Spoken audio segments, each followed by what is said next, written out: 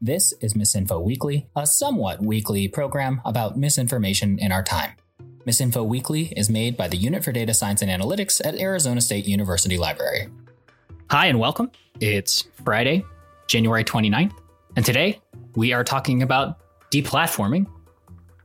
A lot has changed. I think the last time we posted a podcast was December 22nd, right before the holiday break. Good thing nothing happened. Yeah, Happy New Year. And what a year. So much has changed between when we were last recording and where we are now. And not just politically, but just in terms of what the social media landscape looks like right now. Yeah, I agree. One of the big changes is how publicly some of the social media platforms are responding to mis and disinformation. It's much more of an active response versus focusing on specific posts or specific URLs. It's become even more of a conversation in the public consciousness than last year, do you think? Yeah, I think that's a good way of describing it. So rather than line editing some pieces, if you go to Twitter right now and search for QAnon conspiracy theories, you can't find any. That's because there's a systematic purging and censoring of certain kinds of content. Yeah, very different. And many users are no longer present on those platforms, or if they're not present, they're certainly not active. And not for nothing, the president of the United States was banned from Twitter. Now former president. Correct. Yeah, that other thing changed. All of this kind of gets us to this topic for today, which is deplatforming. Because as you said, we're not just talking about blocking certain posts. We're not just talking about banning one account. We're talking about a systematic deplatforming, where certain kind of celebrities of extremist political positions end up finding that they're no longer welcome on some of the most popular social media platforms. And the kind of content that goes around, like QAnon conspiracy theories or other kinds of related stuff, that's not present on the platform anymore. So when we say deplatforming, that has a very specific force to it. That's probably being used a lot here in January 2021. But Sean, technically, what is deplatforming? So deplatforming involves removing from a platform a specific account. And in this case, we've also seen removal from platforms of specific apps. So Google has gotten into the game, Apple with the removal of, say, the Parler app, for example. And then even Amazon is participating in deplatforming and basically turned off the Amazon Web Services account, which are all the servers and data for Parler. Amazon flipped a switch and Parler disappeared from existence. That wasn't just a user. That entire platform was deplatformed off of Amazon servers. Yeah, so platform, right, as a glossary term, things like Twitter and Facebook, Google, Play Store, Apple App Store, Amazon, all these different platforms that have various uses, right? Some of it is web hosting, some of it is applications and vending applications, some of it's social media, but all these kind of roughly construed are platforms. So censoring is one thing, but deplatforming means you're just off the thing entirely because of how much power a lot of these systems have accumulated over time. Deplatforming is a really heavy hammer.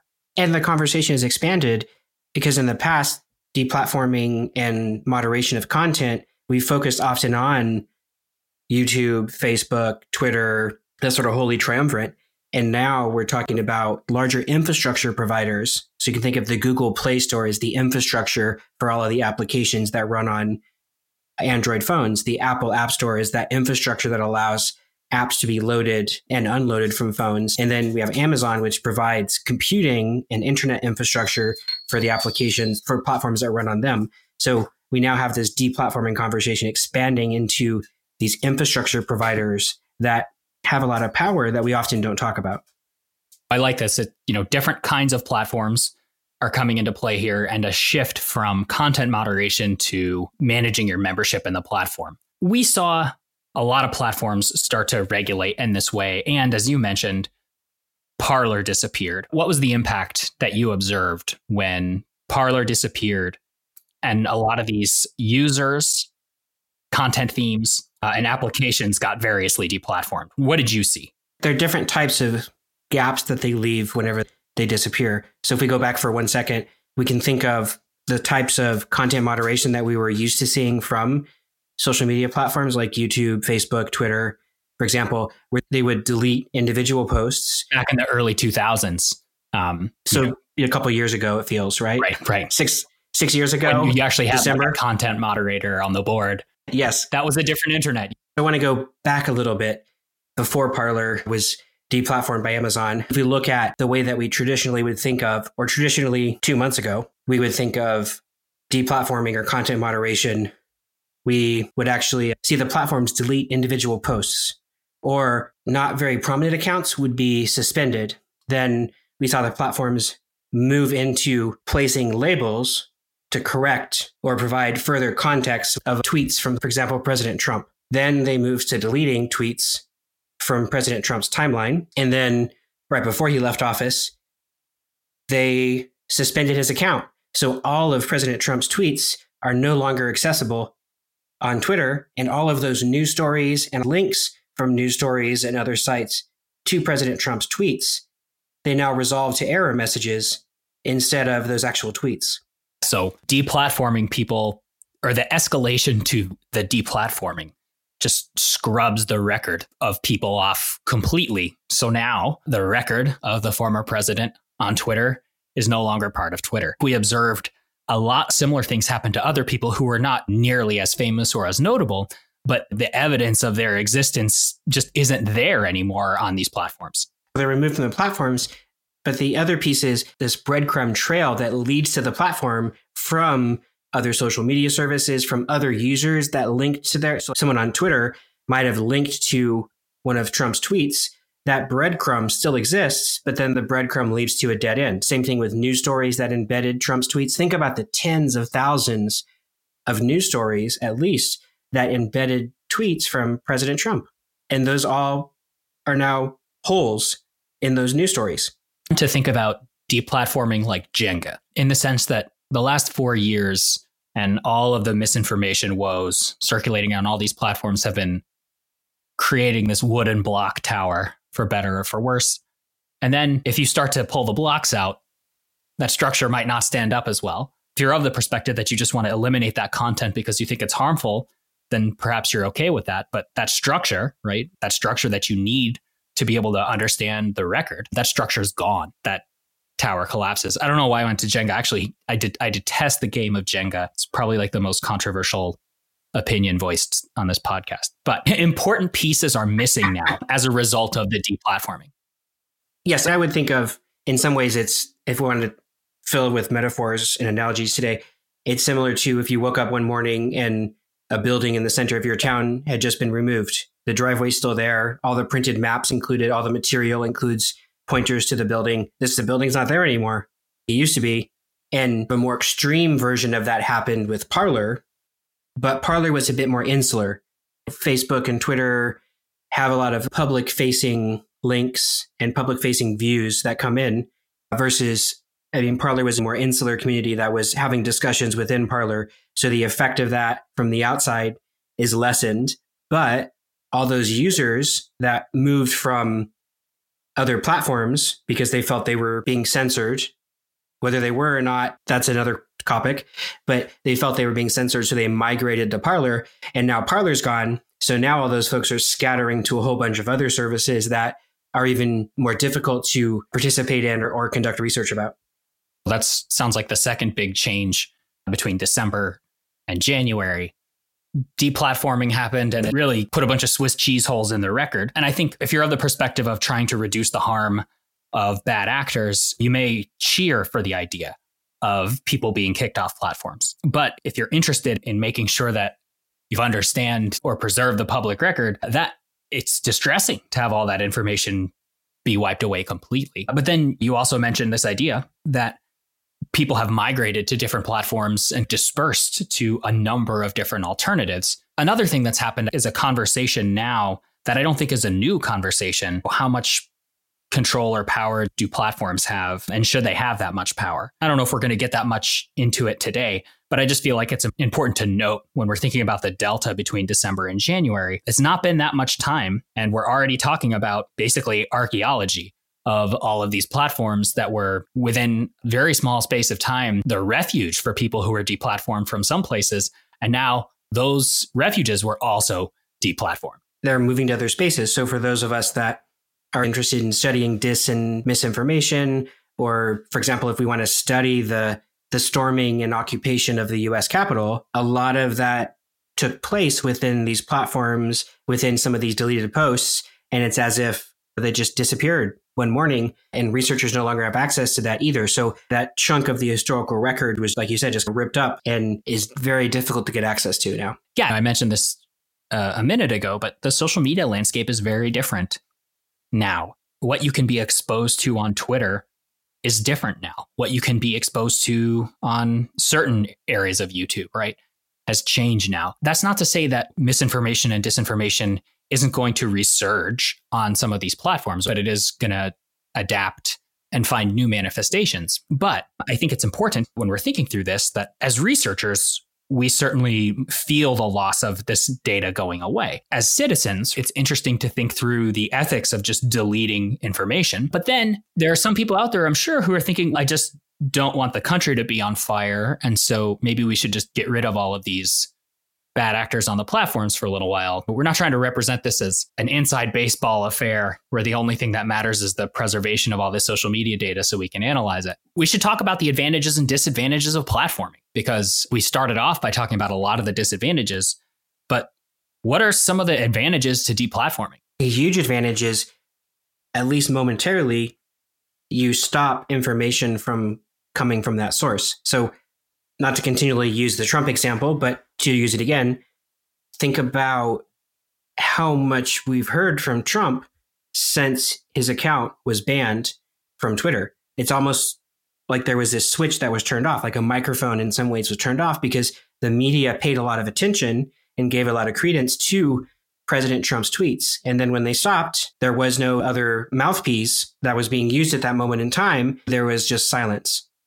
Deplatforming of a user can temporarily stop misinformation from coming from a certain user, but eventually over time, that finds another platform, another place, another account, sort of can go around that. But an advantage is we can put like a sudden barrier in front of it, and it takes a while for that misinformation to figure out how to go around. Got it. What are some other advantages? The other advantages are we stop the circulation of existing posts. When we remove them from the platform, they no longer resolve to anything. They just show up as an error message. Then that information that was in the account can no longer be displayed, or it's more difficult to find that information except for folks that preserved it. Yeah, we just talked about how important it would be to go back and read this stuff, but it's still harmful. That's still bad information out there. Some of those tweets are linked to Reddit posts or 8chan posts or whatever. Someone's going to come back to that. And how do people assemble evidence to make an argument online? Oftentimes by links that are embedded in tweets and screenshotting them or just having the link to the tweet.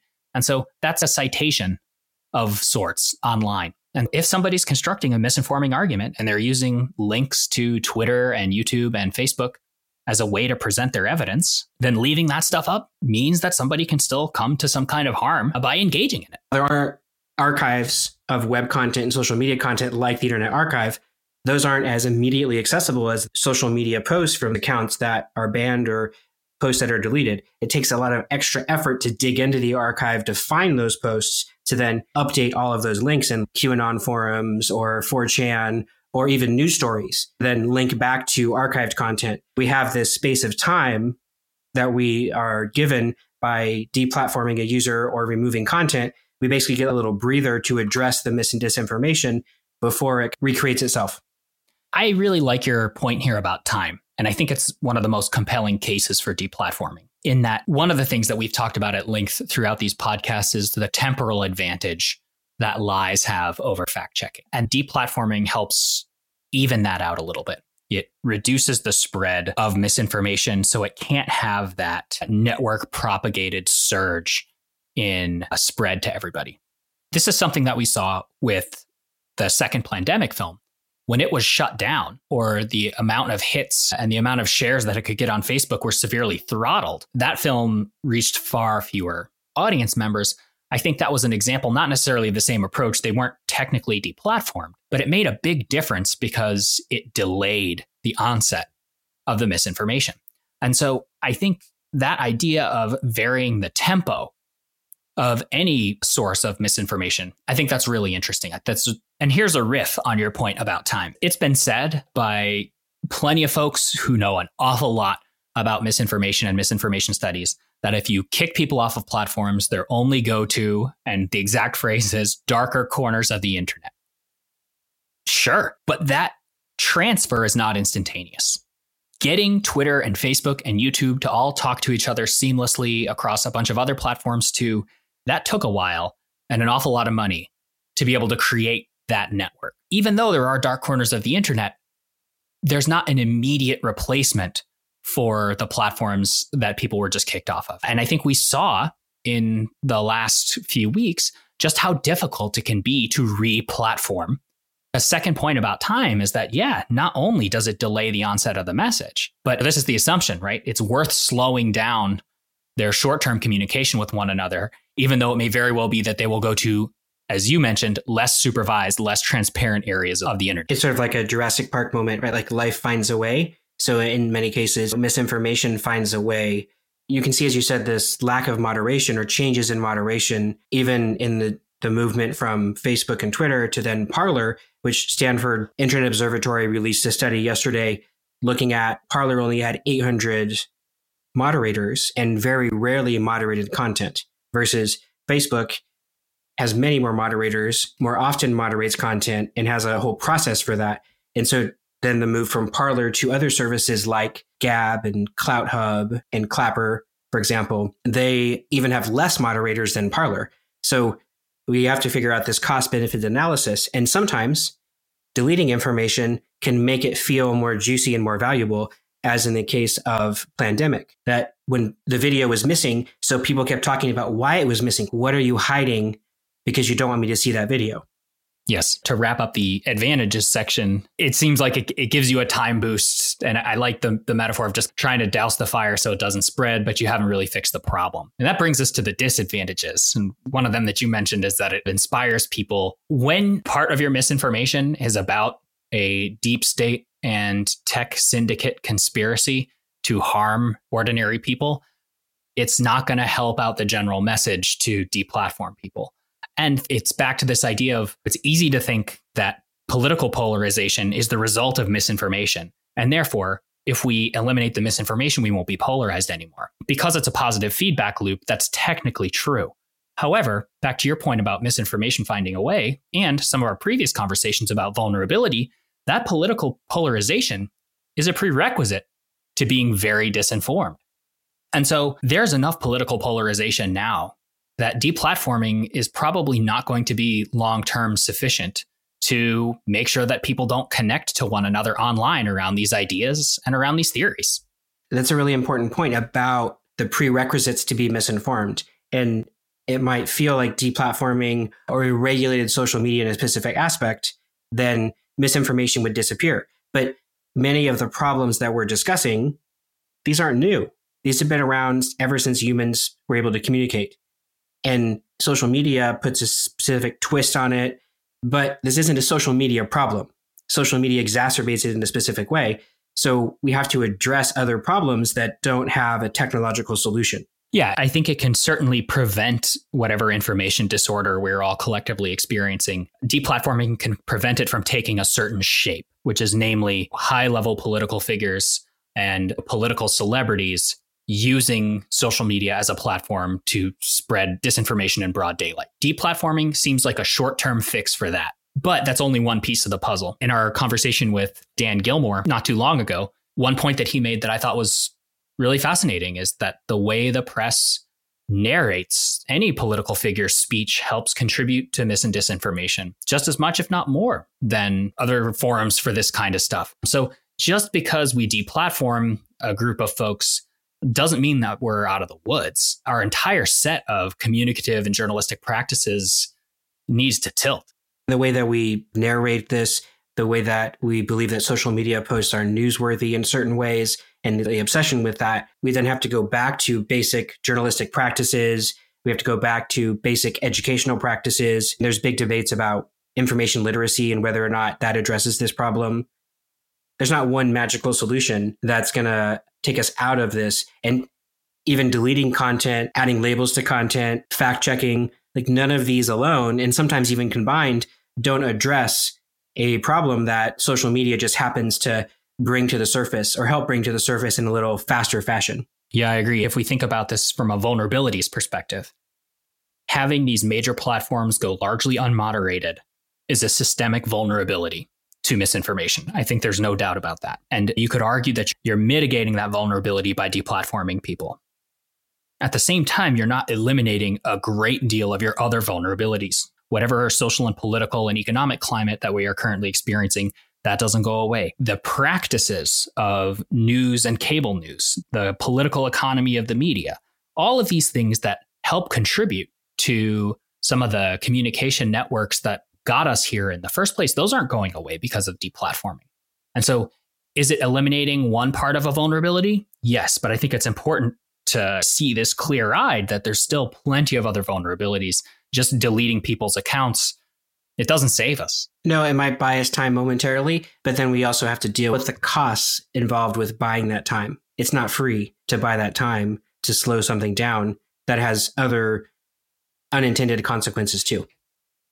What this situation has done for its strengths and weaknesses, I think an additional thing that happens from deplatforming is just that you have this data that is out there that doesn't have a home anymore. Because it's not like people weren't paying attention to Twitter and archiving tweets from key individuals. It's not like people weren't paying attention to Parler and archiving material from Parler. It is a practice to surveil and archive this data, but where does it go? We have lots of orphan data being generated or cut loose in the last 3 or 4 weeks. You have some direct experience with this. We had a similar experience after the Boston Marathon bombings, where especially Reddit was used as a forum to collect data, to do internet sleuthing, to determine who was the Boston Marathon bomber, where were they? The vast majority of those claims were wrong and actually harmed some people.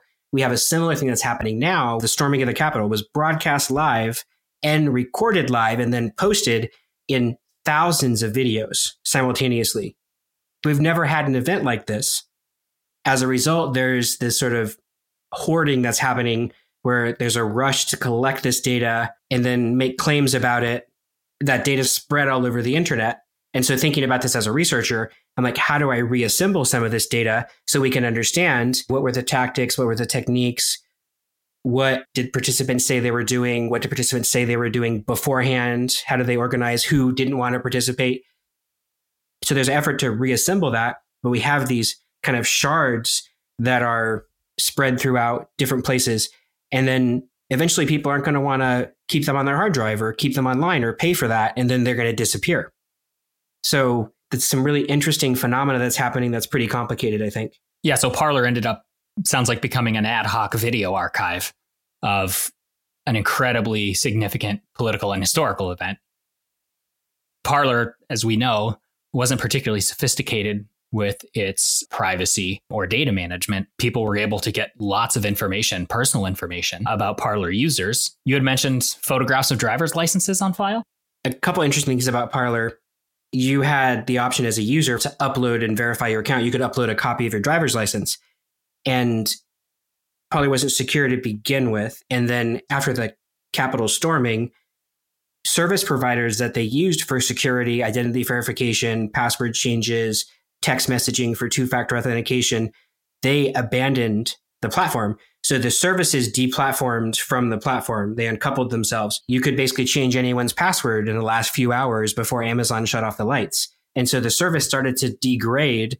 And as a result of that, the data became more accessible for a moment. And there were groups that just downloaded as much of that data. And it wasn't that they hacked into the systems.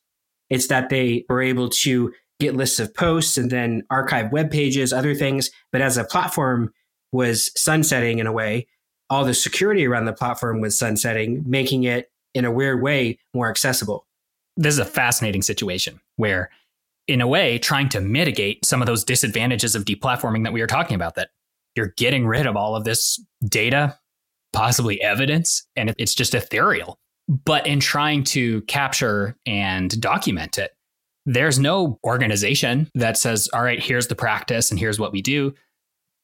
Collectively, we haven't thought through that as much. And I know there are groups and organizations that were trying to get this data, but at the same time, you mentioned just the hosting of this stuff becomes really important. The archiving of this becomes very important. It exposes some of the weaknesses we have of investing so much of our communication and so much of our information into platforms that at the flick of a switch can just delete everything. Let's consider the case of the videos that were on Parler. So far, there are about 32 terabytes worth, and some say even 70 terabytes worth of videos from Parler that are floating around the internet right now. Some archives that are hosted on Amazon, some of these archives are hosted on other services. If you wanted to download that entire 32 terabyte archive outside of Amazon, that costs a little over $3,000. And hosting that data costs thousands of dollars per month. You write the code for the scraper, you get it running, you tweet about it, people love you, you post some of the material. Before you know it, you've got quite a piece of infrastructure on your hands that you're going to have to finance in some way. There are only certain players in the world that have the internet capacity to transfer this amount of information. And even if you have a fast connection, it still might cost a lot. So it's really complicated. And there are only a handful of people that can do this, not the sort of average home internet user. Yeah, I think that's a really important point. When you see somebody on Twitter or on Reddit or on GitHub, it's easy to see them as the same as everyone else. But it is not uncommon that some of the people who are doing these archiving, scraping, or other kinds of elaborate and important work, not everyone is like them. Not everyone has their skills and talents and abilities. The internet has the ability in some ways to make people seem all alike, but it's not common to have somebody who has the infrastructure and skills to just absorb all of Parler and then, let alone absorb it, then just keep it hanging around long enough. It is not predictable that someone will A, be able to do all of this, B, hold on to all of it, and C, have a set of enough collectively shared values to make sure that this stuff is useful in the way that people would want to preserve it in the first place. We also don't know what's in some of these archives because apparently Parler kept content that was moderated. So we can imagine or posit that the content that was moderated on a platform that doesn't often moderate was probably pretty bad. So this moderated content is also floating out there, which probably includes illegal content and even more unpleasant content than some of the things that people could think of.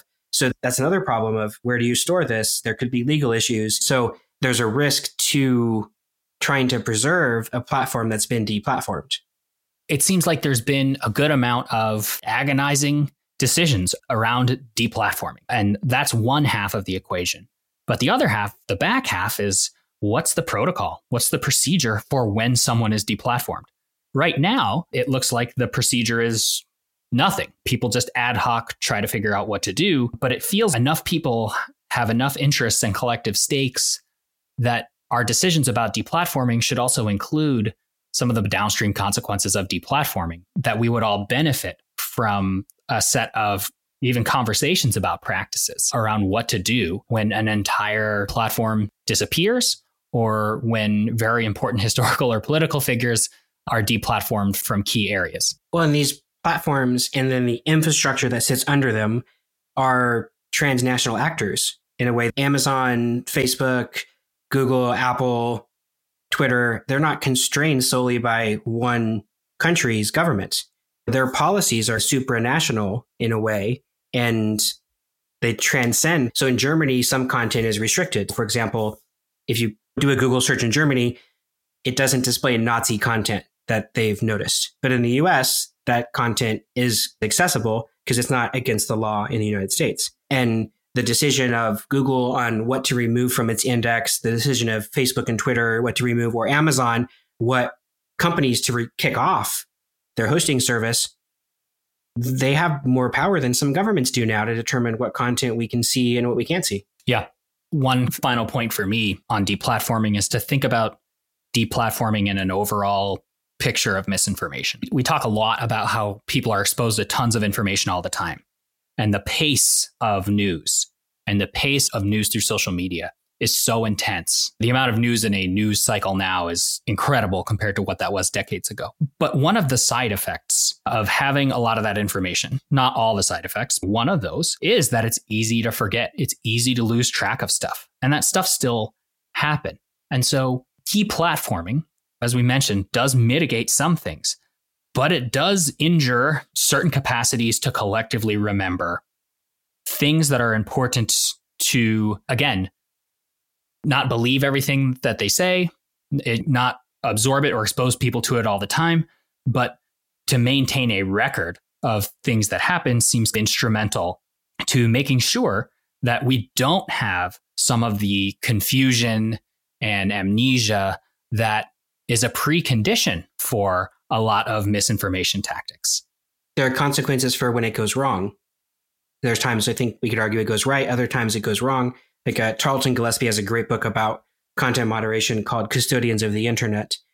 And there's one example that he uses where Facebook banned images of women breastfeeding in a instructional breastfeeding Facebook group because breastfeeding happens to show pictures of breasts and nipples. And all that content was removed. There was a petition and Facebook reconsidered and realized that was not pornography. Nipple does not equal female nipples, actually, because male nipples were never moderated. And so that community wasn't there to show porn. That community was there to instruct other women on how to breastfeed and have discussions about that, which is a really important peer-to-peer community around breastfeeding. This moderation and deplatform is all a double-edged sword because we're figuring this out as we go along. What the latest episodes in deplatforming indicate to me more than anything else is this figuring out as people go along, because there are plenty of downstream consequences to this. That it took this long to have deplatforming is very interesting as well. None of these social media companies are public utilities. They are private companies. When activity produces revenue, that is a vulnerability to misinformation, whether it fits our economic ideals or not. Connected to Frotbit, you can see that these content moderation decisions are also very sensitive to political power. So whether you are a Trump fan or not, some of Trump's tweets clearly violated Facebook and Twitter's terms of service. And any other user on the platform, any other user would have had that content removed and eventually had that account banned. And notice that this banning activity did not take place until the end of President Trump's term. This is also a political process, too. I would agree with you, but all this stuff you're saying about what the president tweeted, I don't believe you. And furthermore, it's not on Twitter anymore, so I don't have to believe you. I can give you some Internet Archive links. But yeah, so that's also part of this amnesia, right? Is part of the conversation. The historical record has changed by disappearing. How do we talk about this now? Yeah, well, it's even harder to talk about. I can't point to a tweet so that we can then have a discourse about what happened around a presidential proclamation on Twitter on January 2nd. That's harming our ability to have political discourse around anything that Trump ever tweeted. It's a mind-boggling. I think you and I agree that fact-checking should be part of a repertoire of strategies for, mitigating disinformation. I feel like that's not a controversial perspective on its face. I feel like you and I are much less invested in fact-checking, but would you draw a distinction between fact-checking and making sure that there is a documented historical record? I would, yes. You know what I'm going to ask you next, which is say more. Yes, I see a difference between the historical record and fact-checking. They're not one and the same, because we can often do fact-checking without a historical record, because there are ways to create fact checks that preserve some of that record that doesn't have to be live on the platform. Did I wiggle my way out of that? I'm not sure if I got your point entirely, because both perspectives feel like facts matter. And the historical record is there to fact check, to say this happened as a matter of fact. It's there to reinforce and ensure that we can't just deceive people about a narrative that's instrumental to our collective identity. But there are ways to preserve, as part of fact-checking, certain chunks. And there are also, if you trust a source of fact-check, for example, then their documentation of something that happened in history doesn't require it to continue to live on the platform. The problem is, if they are one and the same, then that basically means anything you fact-check can never be deleted from a platform or disappear off the internet. And that's just not possible to happen. So those two can't be aligned exactly. Yeah, I feel like fact-checking is a bet on the present, and chronicling history is a bet on the future. Another way of saying this is, I think one of the most important things about fact-checking is that it produces a record of the fact check. Not necessarily that it's going to disabuse somebody of an idea in real time, but that historical record means that later there can be a collective project of telling that story in a way that isn't just completely contaminated by misinformation. And so by making sure that we chronicle the past digitally and making sure that we capture these ephemeral pieces of digital information, we're betting on our future selves to be able to arbitrate and remember and reconstruct that story. That's not the same as say, all right, I showed you the facts, and so now you don't believe it. That's not the case, right? And it's never going to disabuse everyone of all the bad ideas. But the collective project of of a suitable history, of a just history, those things can't happen without that chronicling, even if disabusing of ideas in real time is something that we're both pretty skeptical of. I think that's a great way to put it. That collective remembering is different than the act of fact checking. They're not one and the same. Yeah, although related, I think we could make a case for fact checking only because you need to document the lie. And I think that newspapers have been pretty meticulous about this. I am grateful for all the fact checking that goes on, and not trying to say anything bad about the practice of fact checking. I just think the significance of it is much broader than, say, just convincing people that this one particular point is wrong. The folks who do this kind of stuff all the time, this isn't news. But I think when people try to readily think about quick solutions for misinformation, that fact checking, I think, is a long game, not a short game. Well, and fact checking looks back on the history. And so is necessarily that delay means that we need other tools besides fact checking. And as we've discussed before, so they're connected. And then fact checking becomes part of the collective remembering in a way. Yeah, I agree. So it's complicated, but if we can do fact checking without preserving all of the content that we don't want to circulate anymore. Yeah. What a wild series of weeks then. Politically and historically, there's an earthquake. Technologically, in terms of policy and practices, there's been an earthquake. And then in terms of data and ephemera, that's now just cut loose and people are scrambling to collect it. That seems like a really significant event too. And that was just a handful of weeks where all of this went down. It'll be very interesting to see going forward what the misinformation landscape and what the misinformation networks start to do and how they transform now that some of this deplatforming has happened. And we didn't even get a chance today to talk about QAnon and what happens to all this stuff. But people, I think at this point in the summertime, it was cool to talk about QAnon. But now I think everyone has heard plenty about QAnon for now. But it'll be interesting to see what happens to some of these things, as you mentioned. If this misinformation is going to find a way, what are the new ways that are going to emerge as adaptive strategies? So it's Jurassic Park 2, the sequel. Hopefully, these adaptive strategies will be more entertaining than Jurassic Park 2. I don't know. You're ragging on Jurassic Park 2, but we'll see. We'll see how information finds a way next time. Am I down on Jurassic Park 2? It sounds like it. I'm rating it too low. I just don't think it was a very good sequel. I was okay with it. How's that? But hopefully, whatever it is that we observe is more intricate and stimulating than Jurassic Park 2. But that's just me. Thanks. Thanks for joining us today. Looking forward to a new year in 2021. Be safe and be well. For questions or comments, use the email address datascience@asu.edu. And to check out more about what we're doing, try library.asu.edu/data.